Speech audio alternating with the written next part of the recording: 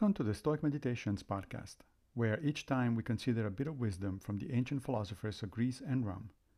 I am Massimo Pigliucci, a professor of philosophy at the City College of New York, and I will be your guide through this reading. Let's reflect on Cicero, on Divination 237. Upon my word, you Stoics surrendered the very city of philosophy while defending its outworks.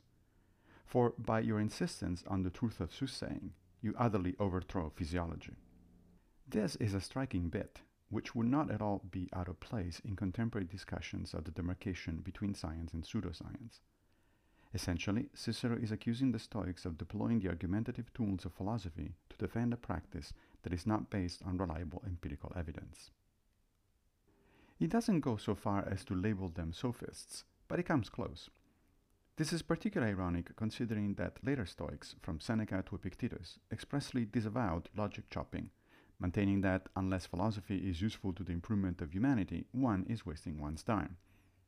Then again, we can see how divination, if it actually worked, would be useful to humankind.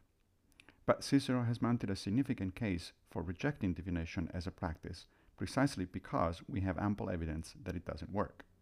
What does work? What Cicero calls physiology, that is, science. And the Stoics are in danger of giving up a core approach to knowledge because they insist on using logic to defend the indefensible. Thank you for joining me for another Stoic meditation.